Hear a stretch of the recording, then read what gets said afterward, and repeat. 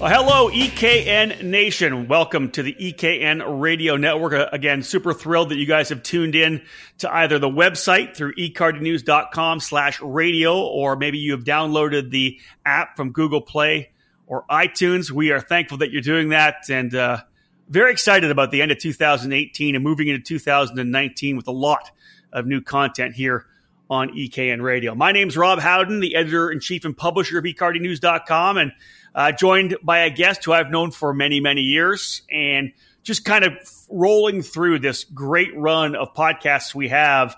This is an industry insider. We're going to talk to one of the major players in the sport in terms of national level race teams, driver development, and just a tent and a trailer that you can go to learn, develop, get better, and win. And of course, I'm talking about Mike Rawlinson from the Rawlinson Performance Group. Mike, thank you so much for joining us. I know that we're pulling you away from the racetrack at the Rio now. You're there for the Rock the Rio event, and of course, the SuperKarts USA Super Nationals, the true capper for the season here in North America. But again, thank you so much for joining us here on the EKN Radio Network. We appreciate it. Thank you very much, Rob. Glad to be here today.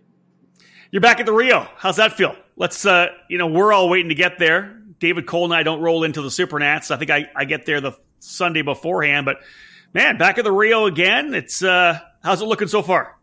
Well, it's looking really good. I'm very happy to be back here. A few of our staff members have also said they're very excited to be back at the Rio. So I don't know what it is about the Rio. The first time I was here was 2002 when I raced myself at a Super Nationals. But there's something in the air here. I think the competitors, at least a few of the kids that I've spoke to, are also excited to be here. You know, for anybody that's been in the sport a long time or been part of the Super Nationals, of course, this is the 22nd edition of this event. The Rio was where the Super Nats got taken from out on the rock pile, Las Vegas Karting Center / Xplex, whatever we called it, in 97 to 2001. But when Jim Murley and Don Janowski brought it into town, that was it. We brought it into the city for the first time. It just kind of took that race to the absolute next level. And I think anybody that was involved at that point, some of your guys that have worked for you and have worked for you, like a Wesley Boswell or a Bonner Moulton, have had success at the Rio as well. So when they roll in there, they get that feeling of, man, I'm back to a place where I was when shifter kart racing really kind of took that next step. Totally agree. We've had those same conversations over the last, it's been about a year since it was announced that, the Super Nats was coming back to the Rio. So we're very excited. Let's start this podcast, Mike, off by giving maybe an opportunity for you to kind of give an overview. I'll spout in as well in regards to what the Rawlinson Performance Group is. There's going to be lots of racers around the country here that may not run nationally, may not focus on national or regional level racing. They may have heard the name. I'm sure they've probably heard the name Rawlinson Performance Group. You guys have won a lot of championships and a lot of races, but they may not know much about the overall program. And the reason why I kind of wanted to talk about this is we're going to talk later on in this podcast about what you do in terms of being a racing team. It's not just, hey, here's a cart, we'll tune it for you, you go racing. You really are, for all intents and purposes, let's put a capsule of driver development. It's not a racing school. You're not just a racing team that provides product. You guys really do develop drivers. You're on the racetrack. You go driving with these kids. It's wheel to wheel, one-on-one. Your staff is made up of multi-time champions, not just you, but as I said, Moulton and Wesley Boswell and Mike Beanie. And there's guys that have won races for many, many years. So we'll talk a bit about driver development, maybe ask for some input from you that we can give to a club-level racer who's listening to this podcast, who can take something from that and maybe improve their own program. But over an overview, what is the Rawlinson Performance Group? Sure. Well, I started kart racing in 1990, and of course, if you've been in the sport for a while, or if you were racing back then, karting was much different back then. I started with my dad with a kart that I bought out of the classifieds of the Oregonian newspaper. Wow. Yeah, okay. An old 1981 Emic was my first kart with a Yamaha KT100. Obviously, I love the sport and couldn't get enough of it. And I took my very first laps at Pat's Acres in Canby, Oregon. and we're still driving there today. Yeah. But karting is a great sport. It taught me, and is still teaching me today. But as a young man, 13 years old when I got into the sport, it taught me a lot of things, and that's particularly, one of the things that I love the most about karting is not just how to understand how to get around a certain track, or the grip level changing throughout a weekend, or what the kart's doing or what the engine's doing, but you learn so many things in karting: how to win, how to lose, how to deal with authority, race directors and other competitors. There's just so much to the sport. But back to your question, RPG is really a driver development program. And of course, we've expanded over the years, with the OTK chassis line and, selling karts and parts, and now with Alex Vincent, our in-house engine development program. For me, my passion and what I like to see out of the drivers is really progress and driver development. And that's why we do this. Well, it's interesting you say that, because you do approach it a little bit differently. You talk about the fact that you got started back in 1990 at Pat's Acres Racing Complex up in Canby, Oregon. Of course, one of the legendary racetracks in the Pacific Northwest. You actually call that track your home base now. When you're, when you're not at a track somewhere else, you've brought the trailer up, Yep. and you essentially, you set up shop there at home at the track that you use to train your young drivers on. But yeah, to kind of surmise what you said, the cool thing is you guys you're a regional team and a national team in terms of taking drivers to those particular tracks. You also sell product, the OTK line. As you talked about the in-house engine building program now. Driver development, though, so much of about what you do. And, anytime you see a team, Mike, like the one you have, you'll see a young driver who started potentially as in the mini Swift class or whatever, maybe, or junior, whatever, and they work their way into the senior class with you. They start winning championships. They get a chance to, whether it was to go to the Rotax Grand Finals, or you're trying to send guys to the IAME International Final in Le Mans. Mm-hmm. To be able to have someone for a long time and them staying with you, I think speaks volumes. Luke Selican being one, a driver who was a young driver that you coached and taught, who has now become essentially one of your coaches underneath your tent, one of your mechanics and coaches. That speaks volumes to me, to be able to have someone in there that the culture that you've developed, people aren't running away from you. They stick with you as long as they can. Yeah, and that's a great compliment. We're always appreciative of the drivers and the families that want to stick with it and stick with our team. And Luke is a great example of that. Heck, that kid's a better driver than me now. I mean, he's an animal. And like you said, he's able to coach now, and actually quite enjoys it. And he's doing a great job at it. So one of my clients a couple years ago, we had his son for about 2 seasons, and he left. He had a great career in karting, fantastic career, and moved on to the next rung on the ladder of motorsports. And the father told me one day, he said, "Yeah, you did too good of a job. We're leaving. We won everything. We'll see you later." Well, that doesn't happen every day, but that's a great compliment. And in fact, that does happen. At some point we had Austin Versteeg, Blaine Rocha, Luke Selican, and McKay Snow. And within 6 months, all 4 of them were gone from the team and had graduated and have and are doing, their own different careers in the next form of motorsports. I personally, and I've said this many times, I would love to see kids stay in karting for 1, 2, maybe even 3 years in senior, because I think that's where you learn really how to be a karting badass. I think you may think you're the guy when you won a junior championship, but you need to go up and get the elbows up and race against the big dogs before. Personally, I think you're ready to move on to cars. But I want to go back to something you just said there, because you talked about Luke Selican being.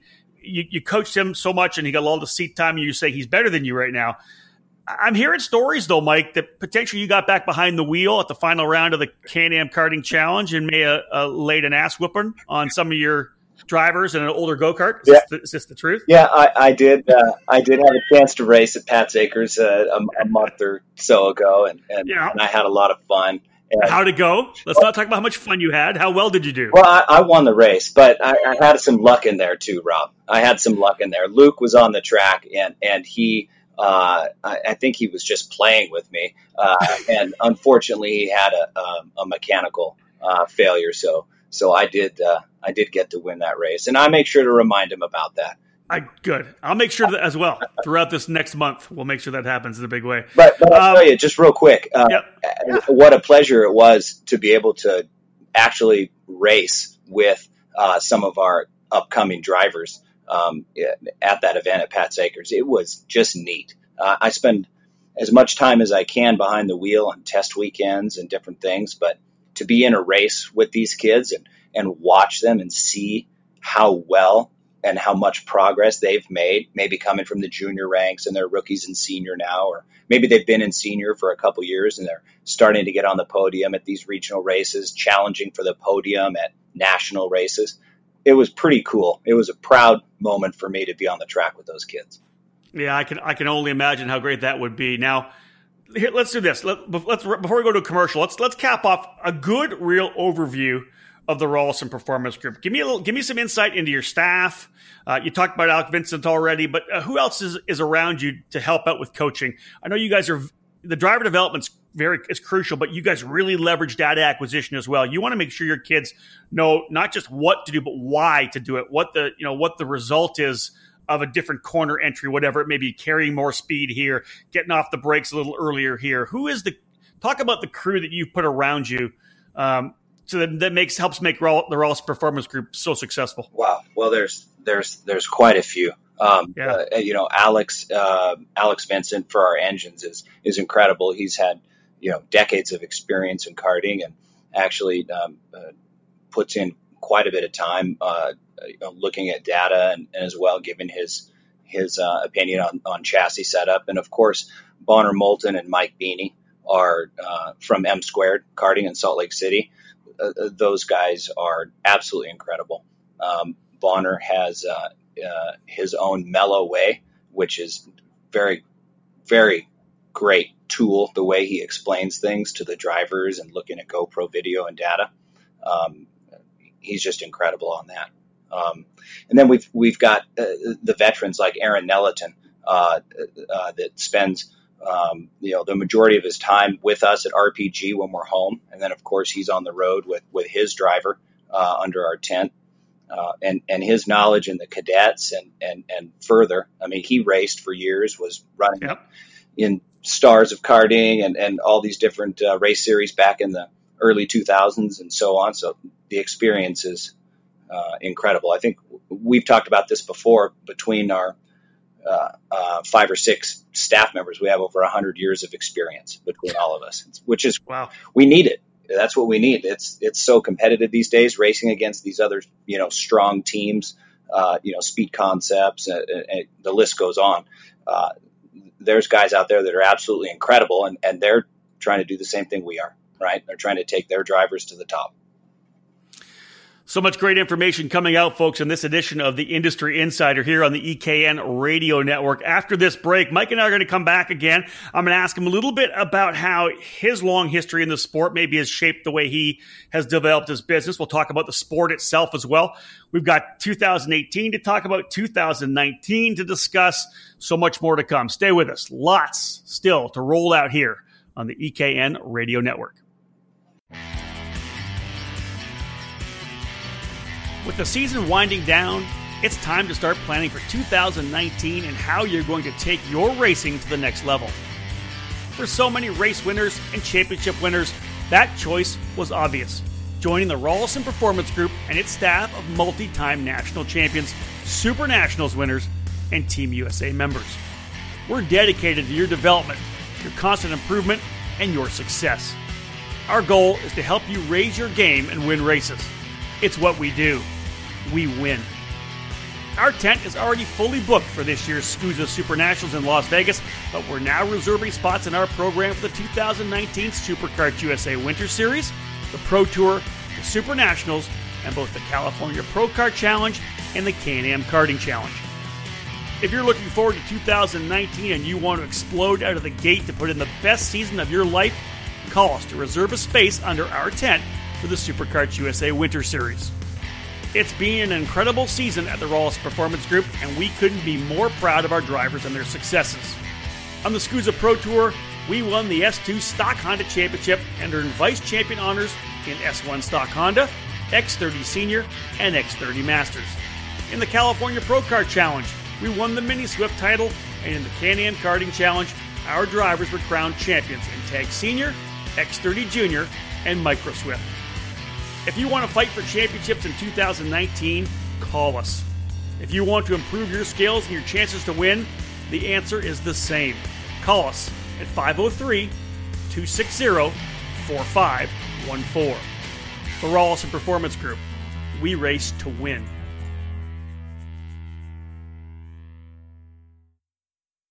Welcome back to episode number 11 of the Industry Insider here on the EKN Radio Network. Thank you so much, folks, for tuning in. My name's Rob Howden.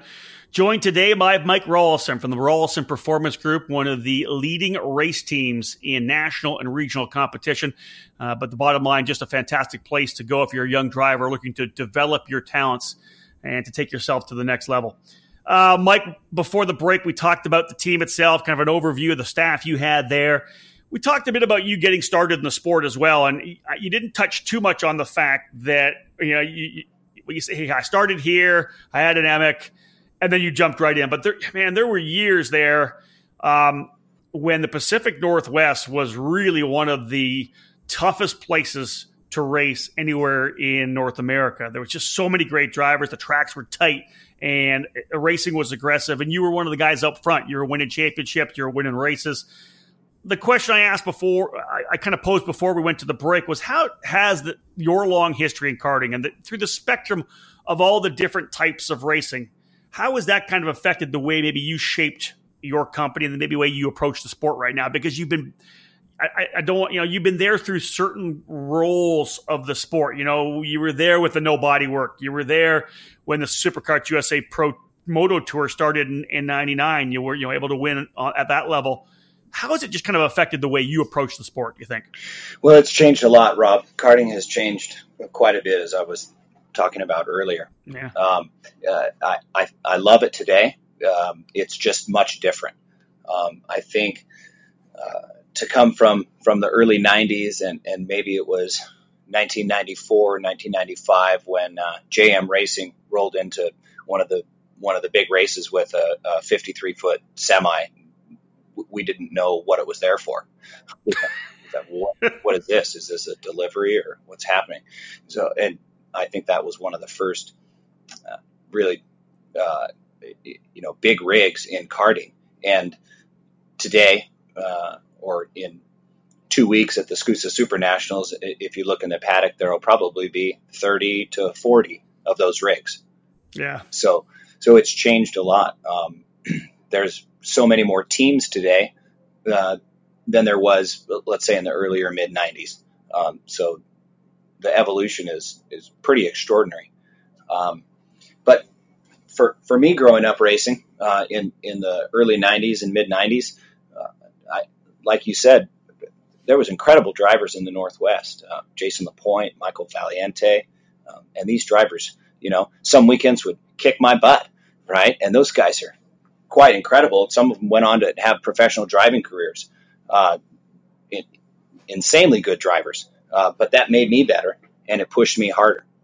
And that's one of the things that I try and instill in these kids today is that there's always somebody else out there doing another extra practice session. You're going to do 10 practice sessions on a Friday afternoon or a Saturday morning. Somebody somewhere is going to do 11. And the desire is one of the strongest tools that any driver can have. And I really try and preach that to our kids. That's one of the things that I don't think I was ever the best driver. And I don't think maybe I was ever the smartest, but I sure did want it really bad. Sometimes too bad. But yeah, it happens. Yeah. And I was lucky enough to have good equipment, but maybe not the best equipment. And it doesn't matter when you pull out onto the racetrack in a kart. There are no pit stops. There are no radios. You can drive down the straightaway and point to your engine all you want, and it's not going to make you any faster during that main event or that heat race, whatever it is. You have what you have. You have to figure out how to get that to the front. Isn't that something that you think potentially separates some of the drivers who are able to run up front and some of the drivers who just maybe struggle, or as you say, the first thing they're going to do is complain about the engine or whatever it may be, because you don't know what the track's going to be like, especially if it's a day where we're going from wet to dry, or if it's a day where it starts to get hotter and hotter as the day goes on. The track gets sticky, then gets greasy. The really good drivers get out there, and in the first couple of laps, they're able to get a good feel for what the kart's doing, and then they're able to drive above that. Sure. You know what I mean? They're able to take a kart that may be crap, may just not be working in the situation because the setup you guys made, the change was different. Yeah, they're going to feel it in the first couple laps, but somehow they're able to overcome the chassis differences or the track differences and still turn the lap times they need to run up front. I'd love when I see that happen. I think that's key. It is key, and it's the best part about karting. The driver makes the biggest difference. If you show up to the Super Nationals, of course, there's going to be 88 drivers, a full field in X30 Senior. And certainly there's going to be a lot of new chassis and a lot of fresh engines and a lot of exceptional talent. Okay. But if you've got 35 of the best drivers from around the world, they all have very good engines. They all have very good chassis. Well, who wins then? It's obviously the driver that puts it all together that weekend, that wants it most, right? True enough. I totally agree with that. Now, let's look at the sport a bit right now. You've been doing it for some 30-something years or 20-something years. When you look back at the sport and the waves you've gone through, you're kind of been able to be flexible with the way the sport was evolving. Right now, where do you see the sport going at this point here? It's kind of a philosophical question you may not have been ready for, but where do you see us right now? I'll set the stage. We're in a place now where it's a little different than it was in the past. It's really manufacturer driven in terms of engines. If you're a Rock guy, you're over here. If you're an IAME guy, you're over here. The 206 Briggs guys are this level and they're over here. I personally don't think that's a bad thing. It is what it is. You pick a place and you go racing because there's so much racing going on. It's not like you're going to pick one, you don't get to go racing somewhere. Do you agree with that, or what thoughts do you have on kind of the where the sport is right now and where it may be going? Well, I do agree. I think it depends on if you're talking about the sport of karting on the national or international level versus on the regional or local level. You touched on the 206 package. That, I think, I've seen it in the Northwest, has been fantastic for local and regional level racers. And now we're seeing, and we just placed our order for 10 KA 100 engines. We're seeing this 100cc air-cooled engine come back very strong. And so for local and regional, and I'm imagining we'll see it on the national level also, there's another great package, right? I'm interested in your feedback on that because really, what engines were you running, Mike, when you were, when you made your run up through? I don't think you did a lot of Forcicle racing if you did any. I would expect you were a Yamaha guy, right? Yeah. Or maybe Reed Rotary Heavy or Reed Rotary Light back in the day. All of the above. Yeah. Didn't race any 4 cycles, but a lot of KT100s and we were running Formula Y, which was a popular class, which for those that don't know was a direct drive Yamaha KT100 with a. I drove that. Yeah. I ran that at a Constructors Cup or two in the later 90s. A lot of Perilla TT75s, which is like a reed valve engine, 100cc reed valve. The Comet K71, which was a piston port engine. A lot of different stuff. The HPV, as it was called back in the day. Yeah. Have you driven the KA100, and what are your thoughts on it? I have driven the KA 100 just one session up at Pat's Acres. I think it's a great package. It's pretty quick, and it took me right back to the 90s. An air cooled. I bet. It was fun. Yes, it's a quick engine, and it lasts a long time. So that's another great thing. Getting back to talking about where the sport is today, on the national level. I mean, if we look forward to the race in a couple weeks, there's going to be 550 drivers or something like that. It's pretty incredible. And there's some other big national races where we'll get 250 to 300 drivers, 4 or 5 times a year at these big national events. That's great. But that's a different level. It's a different commitment for resources and for time. On the regional level and local level, I think you're going to see things like the 206, which you just don't have to put a lot of money into to maintain it, to keep it going. The same with this 100cc engine. You're going to be able to pick one of these engines up, spend a couple $100 to get it where it should be, and you're going to run it all year. And that, for local and regional karting, that's what it's all about. Yeah, I think the key overview, or maybe disclaimer when we start talking about national level racing, is it probably doesn't represent 5% of all the racers who are actually competing, throughout a year in North America. If we throw the number around 15,000 drivers in North America, you're talking 500 to 600 drivers, right, who probably run nationally or have the ability to run nationally. So we're talking 3 to 5%. Right. But we had a great podcast last week with Greg Jasperson from Cup Karts North America. He promoted, along with his crew, the Grand Nationals at Newcastle at the end of September, and they had almost 200 drivers and not many crossovers. So almost 200 full drivers running the 206 package, 45, I think, in 206 senior, whatever it was. And I think you're right. We're getting the re-edition of the 100cc air-cooled engine, which has kind of brought back that gap that we really probably haven't had since the Leopard first kind of took over and people were jumping on the Leopard, right? It was right from 4Cycle to the Leopard. We didn't have that medium speed, medium price, medium budget engine in the middle, which we have now. And I think the KA 100 and in turn the Rock version of the 100 really have a lot of people pretty excited right now. Yeah, I definitely agree. There's a lot of interest. I'm getting phone calls and emails about this 100cc package and people's thoughts on where it's going to be allowed to race next year, and locally and regionally, it's a no-brainer to me. I prefer a 2-stroke over the 4-stroke. I love what the 206 has done for the local and regional market, but just from my own personal experience and growing up in the 2-stroke racing, I think this is a great package.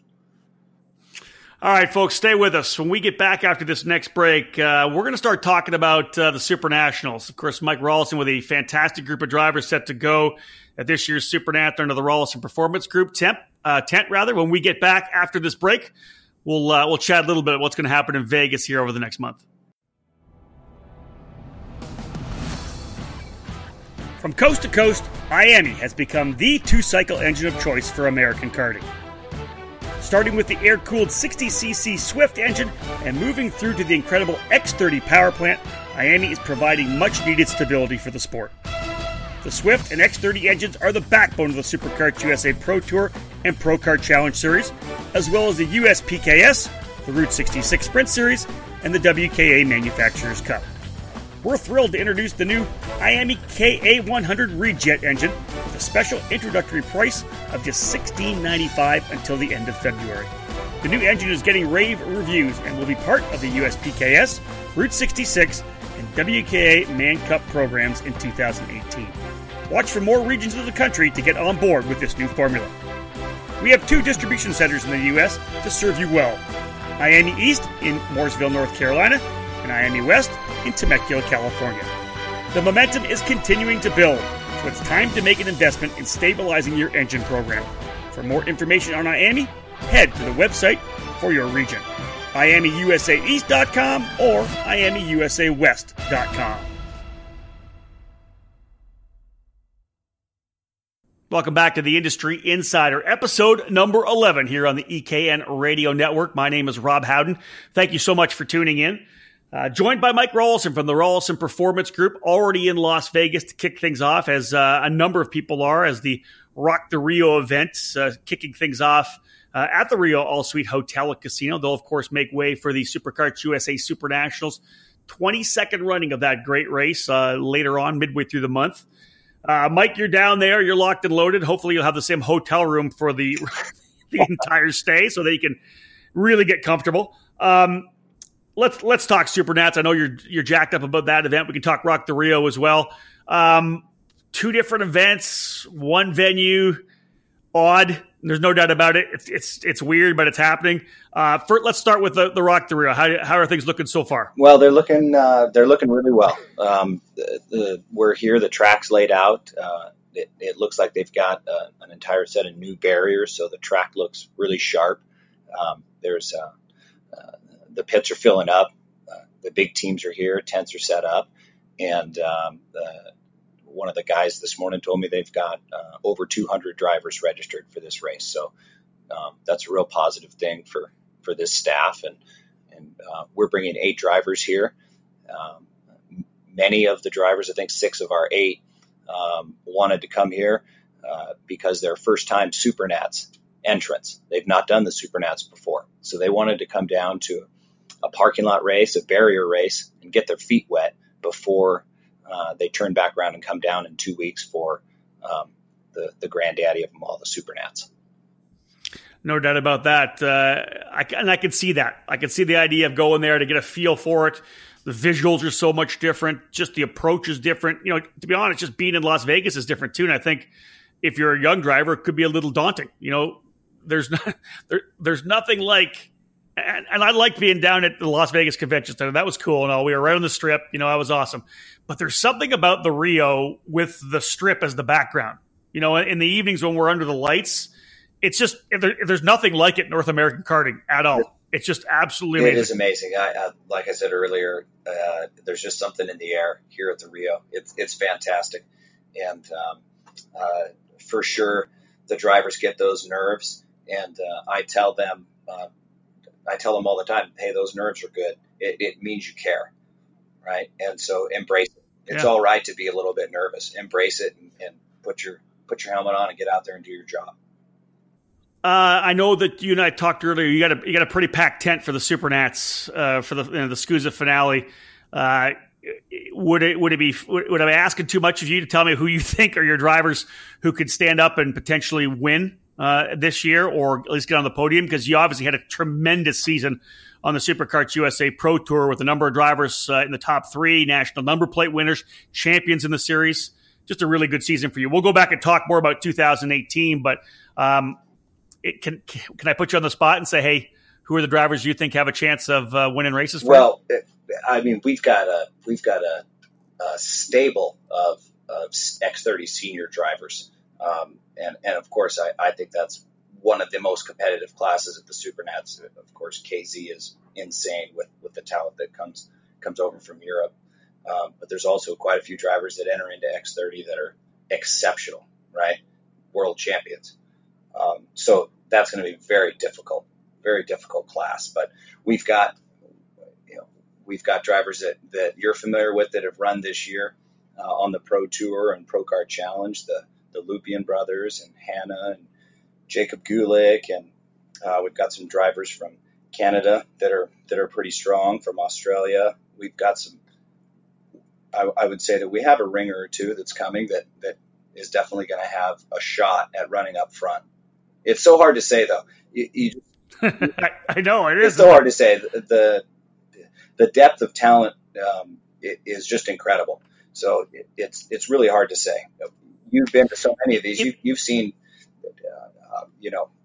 championship caliber drivers that fight to get into the main. That's where I was going with that. Is it's so tough when it comes to the Supernats because over the years, especially of the Pro Tour, right? Supernats started in 1997. The Promoto Tour wasn't even part of that in the early days. When SCUSA restarted the Pro Tour, They did 2 races, the Spring Nats and Summer Nats, and they wrapped up with the Super Nationals. Last number of years, we've had the Winter Nationals, and the Super Nats have been back to being a single race. But how many times, Mike, was there in those early years, probably first 5 years of the Pro Tour, maybe not 6 years of the Pro Tour, 7 years, when the guy that was the 2 guys that were driving and battling for the championship, the number 1 plate, were nowhere near the top 10. And you're right, they were almost battling to get into the main event sometimes. It's just like this racetrack. I know when you're thinking championship, it's kind of a different mindset, but man, you just never know who's going to drop the cart down at a race like this and get super comfortable and be up the front. Well, you're exactly right. And I think that's one of the draws to this event. That's why it's such a great event. You just don't know. There's so many variables. Can you talk about how important qualifying is? Oh, jeez. Right. Okay, so there you go. We just laugh about it. We know how important it is, but let me go to the other side of the question. Maybe you don't want to let the secret out, but what do you do to prepare your drivers for qualifying? This is something anybody driving, I don't care if you're a 206 or a KA100 or you're driving your whatever somewhere, qualifying is always super important. And is there anything you do that maybe you always do or everybody does that you can kind of lend to our listeners to get ready for a qualifying session of that much importance? Well, we keep it basic. We're always telling our drivers, you practice like you race.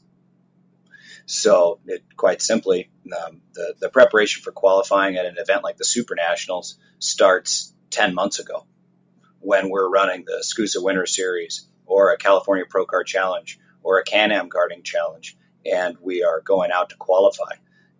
We've got to qualify at those races like it's qualifying at the Super Nationals. So you've got to practice that sort of stuff, whether it's on a test weekend or on a Can-Am Karting Challenge regional race weekend, or if it's at the Pro Tour in Newcastle with 60-something X30 seniors. Incredibly important to qualify well there also, but all of those sorts of things add up for an event like the Super Nationals. I know one of the guys I talked to, this is numerous years ago, and he was kind of filling me in on one of his approaches, and that was you practice, and you're pushing 100%, you're trying to get as fast as you can, and you're dialing your cart in, and so you know what your 100% is.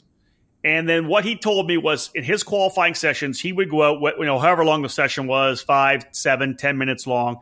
He would go out and he would make sure that he was able to knock off laps what he believed to be the time that he knew he could turn, whatever it was. Let's say it's a 43 flat. He knew he could turn a 43 flat. So he was going to go out there and do everything he could to knock off those laps, essentially about 98% of what he thought he could probably do total.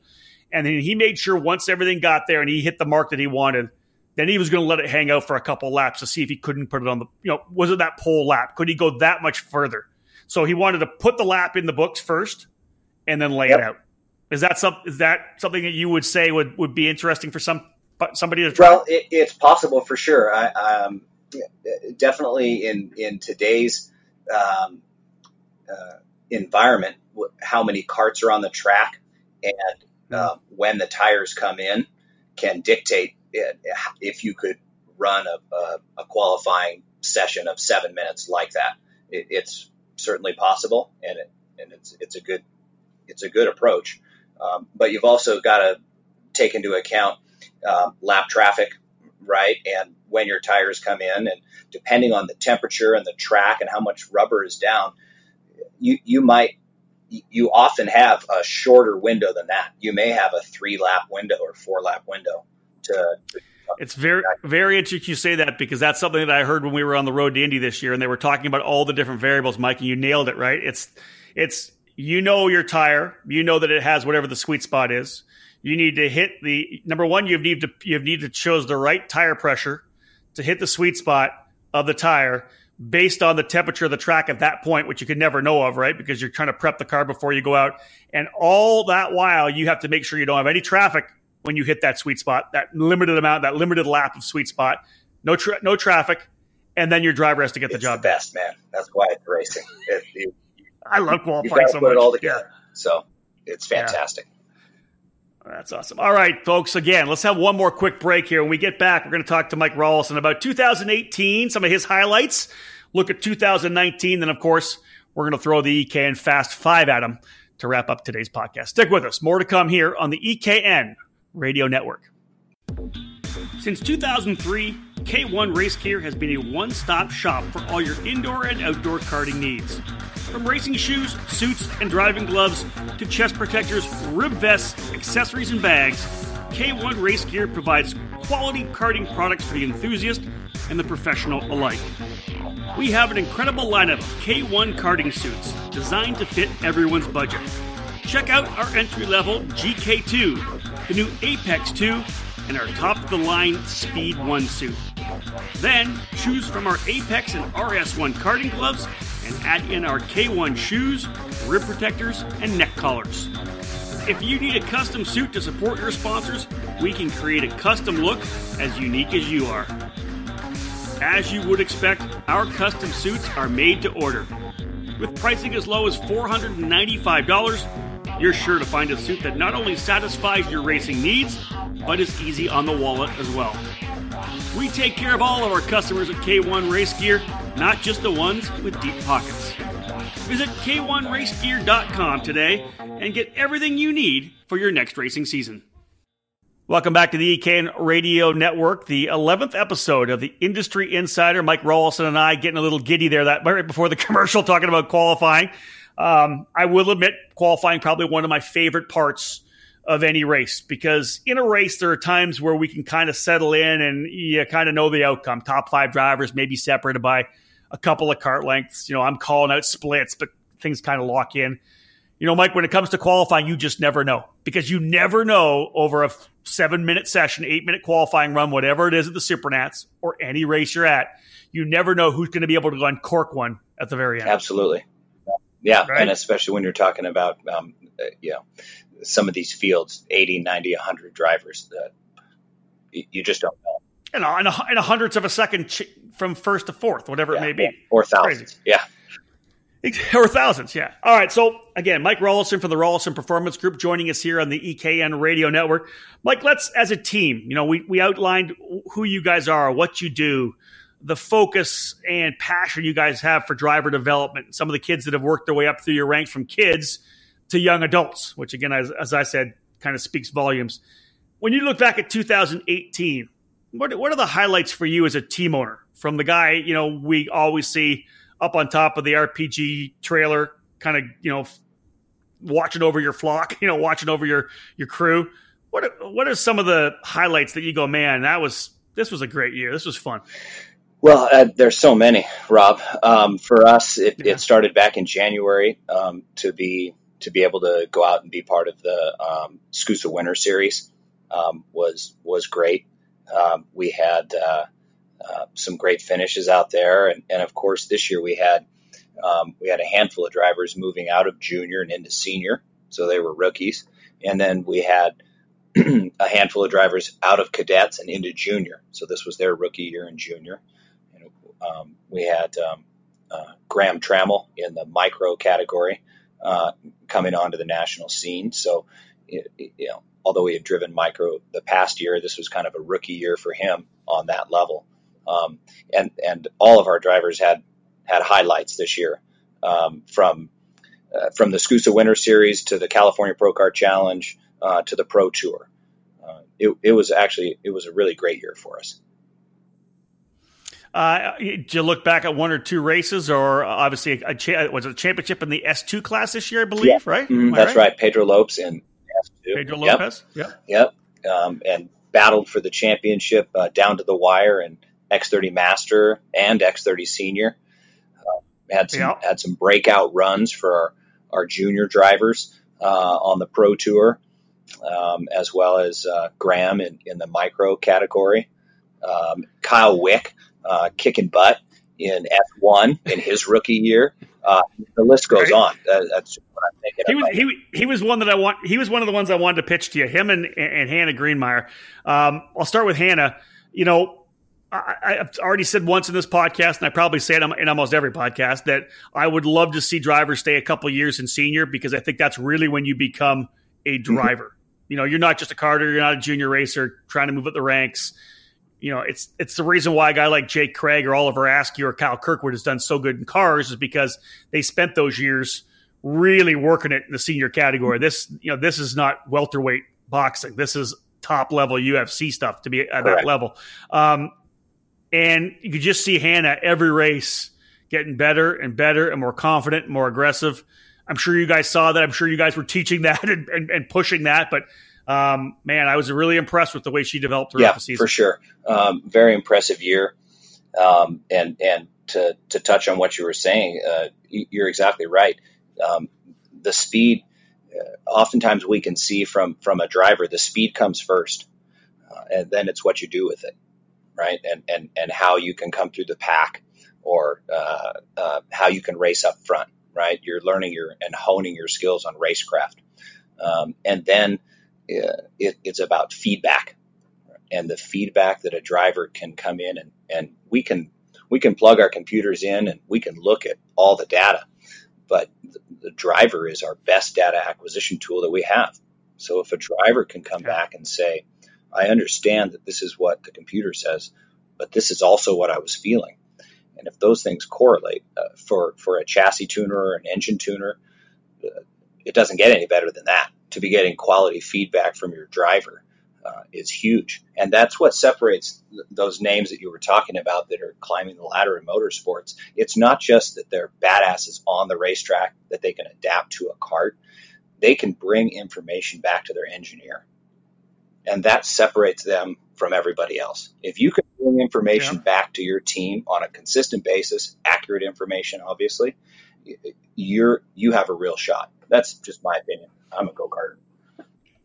Yeah, no, I agree with you for sure. And that's echoed by a lot of the engineers I talk to in the road to Indy who will say that some guys just can bring feedback and some cannot. Now, let's talk a little bit about how about your prep for Kyle Wick jumping from S2 into the S1 category. One of the differences between S1 and X30 senior, I think, drivers coming out of junior is a lot of the guys in the top drivers still even in junior are 16, 17, 18 years of age. Whereas in the shifter kart categories, you're racing against almost men to a certain extent. You know what I mean? There's guys that are 19, 20, 21 or older running in that category. You're going against a guy like a Billy Musgrave and a Jake French and AJ Myers, and some of these absolute badasses, whether it's Ronnie White, veteran driver like he and Nick LeDuc. How did you guys, or can you give me some insight, at least to maybe how you prepped Kyle to jump to the pro class and shifter, and how would you characterize the way he was able to adapt to what was a really challenging situation? Well, I mean, Kyle's been racing for a long time. He's been karting for a long time, and he's had some experience in shifter, obviously ran very strong in S2 last year. So it was the basics. It was what we were just talking about. It was communicating with Wes or with his dad or with Ewan about what his CRG chassis was doing and what he wanted it to do. And Kyle was honing those skills this year. He can lay down the lap. There's no question. You can see that. Look at the Phoenix Pro Tour. That was impressive. Yeah, I think he had a pretty big lead on Saturday in the final and came home second on Sunday. It was a great weekend. It's back to the basics. It's managing your tires, right, on a shifter, on a moto engine, especially that 110 degree heat or whatever it was in Phoenix, right? Yeah. A lot of folks can go out there and put it in the first row or the top 2 or 3 rows in S1, but can you manage your tires through the pre-final and then still have something left to fight with in the final? So, and Kyle was continuing to hone those skills this year, and obviously he's doing a pretty damn good job at it. You can see his results. Yeah, I think he'll be impressive to watch. You have to remember that he made his S1 debut last year at the Super Nationals, and we'll be back again this year with a full season under his belt. Of course, a lot more confidence, a lot of momentum. It'll be really, really interesting to see what he does when we get to the Super Nationals in a couple of weeks. Now, Mike, let's cap off this particular segment with your plans for 2019. Where, what is Rawlson Performance Group focused on? What series are you going to be running? And just give your thoughts on next year. Sure. Well, first we got to get through the Supernats. We got to finish the Rock the Rio here, and then we got to get through the Supernats, and then my guys are going to need some time off. I don't think they'll, even if I called them, I don't think they're going to answer. Yeah, I understand that. They need some time. We've been prepping for 30 days. We didn't touch on how many races did you guys actually do this year? How many races was the Rawlson big rig or your satellite rig at? How many races was it at this year? I'm not. Do you know how many miles? No, I don't want to count the miles that I drove this year. Yeah. I probably. I don't want to. I hear that. I would imagine it was somewhere around 32 to 36 weekends this year that we were racing, and then we've got to sprinkle in, half a dozen or more test weekends, leading up to a pro tour or something, and then of course our driver coaching weekends oftentimes are at Pat's Acres. A lot of weekends, Rob. A lot of weekends. Yeah. Yeah. I wouldn't change it though. I love it. Yeah, I hear you. I'm exactly the same way. I love what I do. I'm home for 6 weeks and I'm going crazy right now. I cannot wait to get back to the track. It's driving me a little crazy now. So 2019, it was same kind of run. Are we doing Winter Series, California Pro Kart Challenge, SCUSA Pro Tour, Can-Am Karting Challenge? That kind of the same focus this year? Yep, we're on board for all of those events, and we'll see what else pops up. This is the time of the year when all the schedules are out or are coming out literally this week, last week, in the coming weeks. So we'll put together a master sheet that'll have 50 to 60 events on it across North America, and we always get that information to all of our clients, and collectively we decide where we're going to go. Yep. Understood. Yep. Okay. All right, listen, let's cap off. We'll do a wrap-up when we're all said and done here, but I want to pull out the EKN Fast 5. I think we might have did this with you a while back, but let's do it again because we're here in 2018 now. The EKN Radio Network, of course, not even a year old and picking up a ton of speed. We appreciate that everyone who has downloaded the app, whether it's through iTunes or Google Play, or if you just listen on your phone through the website, ekartingnews.com/radio. 24/7, 365 karting content. All our podcasts, all the EKN Trackside Live races are all on there. The play-by-plays, usually just the main events we have on there. We're going to keep developing this over the offseason, folks. This is going to be a lot of fun. But let's get back at. So I got 5 questions for you, talking about your world, your time in karting. Mike Rawlson, are you ready for the EKN Fast 5? All right. We already really answered the first question, but I'm going to bring it up again. You can give us some detail on it. Tell us again, what was your first kart? Give us some detail. 1981 Emic with a Yamaha KT100, purchased out of the classified ads of our local newspaper. I think that's awesome. Okay, now, to give some of the younger guys a little bit of reference, what kind of bodywork, if there was any? There was no bodywork on that. Do you have a driver fairing at least, or just a number panel? Just a number panel. Isn't that the best? Old school, right? Yeah. And you know what? I think that would... Two-piece wheel. Yeah. What's that? Wheels. You drove two-piece wheels. Yeah, two-piece wheel. You had to... And it was an Emic, so you probably drove it on 2 wheels, right? Yeah. Yes, probably. Yes. Yes. Yep. Hard. Yep. That's good. Two-piece wheels. Right? Isn't that old? And people, here's the thing, too, about nowadays, right? Their karts weigh so much these days because of all the bodywork, the rear bumpers, the front bumpers. Those things back then were so fast because there was no heavy bodywork on them. Correct. Yeah, so the weight, to give you an idea, the weight for junior sportsmen, a category that we ran in the early 90s, was 280 pounds.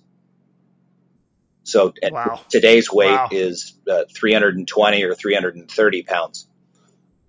50 pounds lighter just because of the bodywork, right? And water-cooled engines, the bodywork, just technology. Yeah. Yep, that's what it is. All right, question number 2. What is your favorite racetrack? Man, that's tough.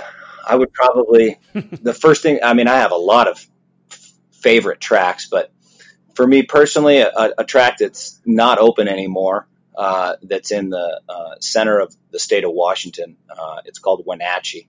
It's the name of the city. There's a track out there, Pangbourne kart track, right next to the airport. That track was built in the early early 90s, 1991, I think, somewhere around there. And unfortunately, it was closed down about 2005, 2006, the city politics, noise, different things like that. But that was a fantastic track. Absolutely fantastic. Elevation changes, long straightaway, wide, smooth. Good stuff. All right, question number 3. What was the biggest win in your karting career? Maybe the Rotax Grand Nationals, maybe. That was a pretty big deal. Okay. That's a big deal. That's a big deal. All right, let's go to question number 4. Who was your biggest karting rival? Oh, that's a tough one. If you got to say a couple, that's fine. Joey Hand. He beat me almost every national race that I went to against him. I think he's one of the best drivers that I grew up with. Dang, he's good. Factory driver for him? Yeah. Right. I think I beat him a couple times, but boy, is he good. But the IKF Grand Nationals was the biggest race every year back in the early and mid 90s. That was the race that everyone looked forward to going to just once a year.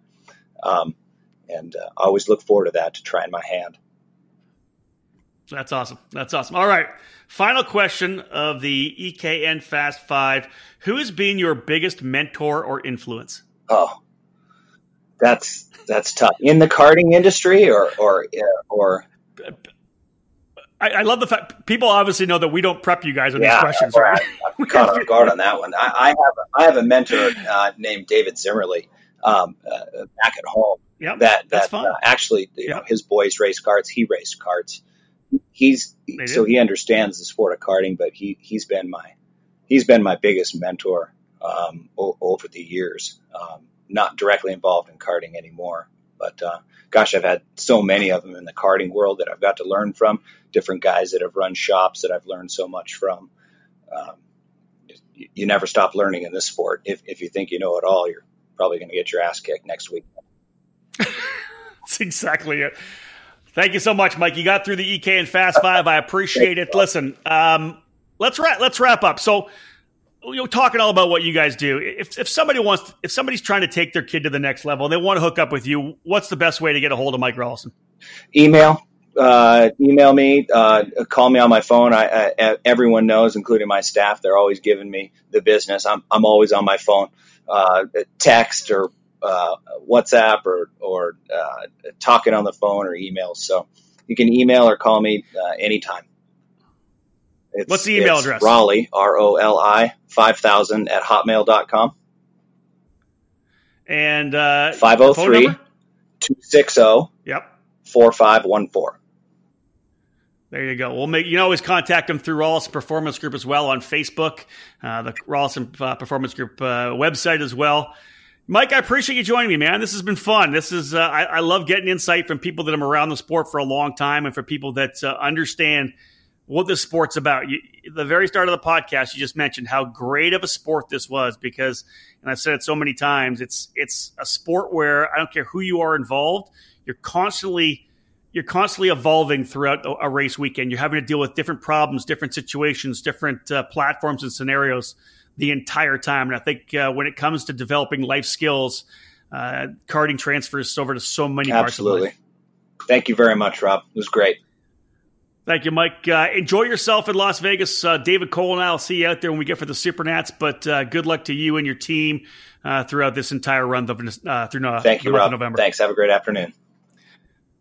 Folks, one of the greatest in our sport in terms of drivers and industry. He's been around for almost 30 years. Mike Rolison from the Rolison Performance Group, truly one of the finest driver development programs in the country here in 2018 and into the future. Folks, again, episode number 11 of our Industry Insider podcast. Mike Rolison, fantastic guest for us.